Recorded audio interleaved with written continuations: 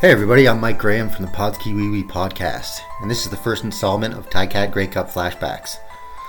I've been alive for two Ticats Grey Cup victories, 1986, I was only one at the time, and of course 1999, but I wanted to find out more about past Grey Cup victories, watch the games, learn about the players, the coaches, and everyone involved in these championship teams. I'm starting with the 1953 Grey Cup, the first victory by the Tiger Cats after the merging of the two football teams in town, the Wildcats and the Tigers. I am well aware of the many Grey Cup championships by the Wildcats and the Tigers and a team called the Alerts, and those are all great championship victories for the city of Hamilton, but not necessarily considered championships for the Tiger Cats. The Tiger Cats went 8-6 in the regular season in 1953. They won the IRFU Interprovincial Rugby Union Finals against the Alouettes in the two-game total points series 59-23. Butch Sonnen led the team with 10 TD passes. There was a three-way tie for rushing TDs. Luke Cassereau, Royal Bailey, and the legendary Bernie Custis all had 3. Luke Cassereau led the team with 5 receiving TDs, followed by Jack Logan with 3. It was tough to find stats on this 1953 team. All there was were touchdown totals. Now let's get into the Bombers' 1953 season. They finished in 3rd in the Western Interprovincial Football Union with an 8-8 record, went 4-3 in the postseason. Enough to make it to the Grey Cup. Alright, that's enough about them.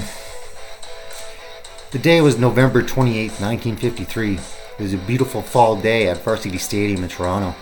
The head referee was Paul Dojak.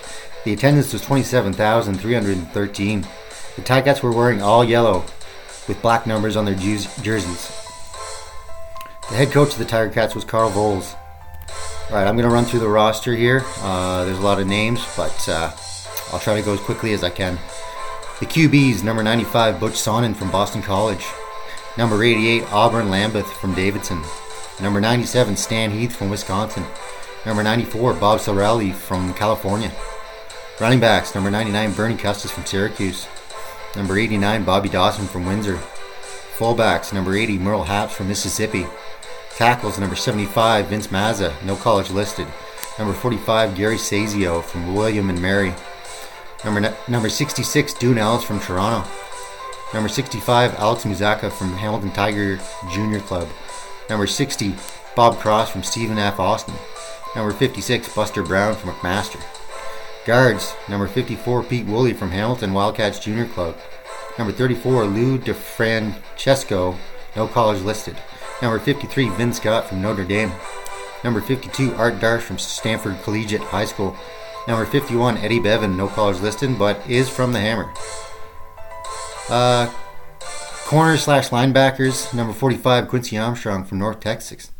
Number 46, Bill Borowski from McMaster. Number 42, Jake Gadar, college not listed. Center/guard, number 76, Chet McKeeza. Ends, which are basically tight ends. Number 89, Al Baldwin from Arkansas. Number 72, Don B. from Western. Also number 72, Joe Shin from Tulane. Number 74, Pete Newman from St. Catherine's High School. Different position. N/DB, number 70, Vito Ragazzo from William and Mary. N/fly wing, number 77, Ralph Toohey from Lawaya High School in Montreal. N/halfback, number 78, Gary McTaggart from McMaster. Now the fly wing was basically a running back in the backfield that could go out for swing passes, like a slot back essentially. And let's go into the defensive halfbacks. Number 81, Royal Bailey from Tulane. Number 83, Dick Brown from Toronto. Number 84, Bob Garside from Toronto. Number 93, Billy Grimes from Oklahoma State. Number 88, Lou Castro from Columbia University. Number 82, Charlie Nevin from Duke. Number 80, Hal Wagner from Tulane. Number 87, Ray Truant from Western, also a fly wing. Kicker/punter, number 73, Jake Logan from Queens, kicker. Number 71, Cam Fraser, punter from Ottawa. Alright, let's get into this game. First quarter, Ticats kick up to the Bombers to start the game. Nothing much offensively happens. Both teams trade punts with varying amounts of success moving the ball. The QB, Sonnen and Jacobs, complete passes for good chunks of yardage but aren't able to gain any points early on. Until a fumble on a punt return by the Bombers about midway through the first. Hamilton recovers at the Bombers' 53-yard line. There is an incomplete pass on first down, but on second, Sonnen hits Vito Ragazzo for a nice gain of 20 yards to the Bombers' 34. The Ticats eventually get down to the 1 yard line where Butch Sonnen gets across the goal line with a QB sneak. 6-0 Ticats with 4 minutes left in the first. Tip Logan converts the extra point, his 78th successful conversion in a row, and the score is still 6-0 even though he kicked the extra point. I do not understand. The Ticats fumble the ball near the end of the first at the Bombers' 44. Joe Zalaski recovers for Winnipeg, but they can't get any points out of it. Second quarter, Hamilton utilizes Bernie Custis on 2 plays. The first play is a pitch running play that gains 7 yards, and then a Statue of Liberty play that gains 12 yards and a first down. The drive results in no points. Later on in the second, the Bombers have the ball and complete a pass, but the receiver tries to lateral, and the Ticat player intercepts it and returns the ball to the Bombers' 21 yard line as the Ticat fans in the crowd go wild. Unfortunately, this drive ends up with a missed field goal, and Winnipeg returns it out of the end zone. Deep in their end, the Bombers might be in a sticky situation if not able to put together a drive. They step up to the occasion and march 80 yards in 4 plays, including a 50-yard pass in the air to Armstrong. He gets 10 more yards after the catch for a gain of about 60 yards. Bombers at the 25-yard line of the Ticats later on in the drive. Jacob rolls out right, running away from Ticat defenders, and throws a dart for a 12-yard gain to the 13-yard line.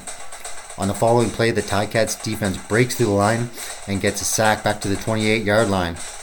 Vin Scott and Eddie Bevan on the tackle. The drive ended with a Vito Ragazzo interception deep in the Ticats' end. 6-0 going into half. Third quarter. Another good-looking drive by the Bombers is snuffed out at the Ticats' 28-yard line when Dick Brown intercepts Jacob's pass. Later on in the quarter, Winnipeg drives into Hamilton's side of the field again, but a missed field goal by Bud Korchak results in no points. Finally, a drive results in points for the Bombers as they put together a 50-yard drive capped off by a Jerry James run from the 1 yard line, and the convert is good by Korchak. Tie ball game 6-6. Ticats immediately respond in the first play after the kickoff. Luke Cassereau passes to Ralph Toohey for a 21-yard gain. 2 plays later, Sonnen completes a short pass to Ragazzo, but Bombers defender Jeff Crane dives for the interception and misses. Ragazzo had a whole lot of empty field in front of him and runs for a 45-yard TD with less than 5 minutes left in the third. Ticats up 12-6. We jump to late in the fourth quarter. The score is still 12-6 for the Ticats. Bombers have the ball. Jacob and the Bombers offense march down the field on a 98-yard drive to the Hamilton 2. It all comes down to this. It's the last play of the game from the 2 yard line. Jacob gets the snap and throws a pass to an open Tom Casey on the goal line. But as the ball arrives, Luke Cassereau hits Casey. He drops the pass, and the Ticats win the Grey Cup. Game over.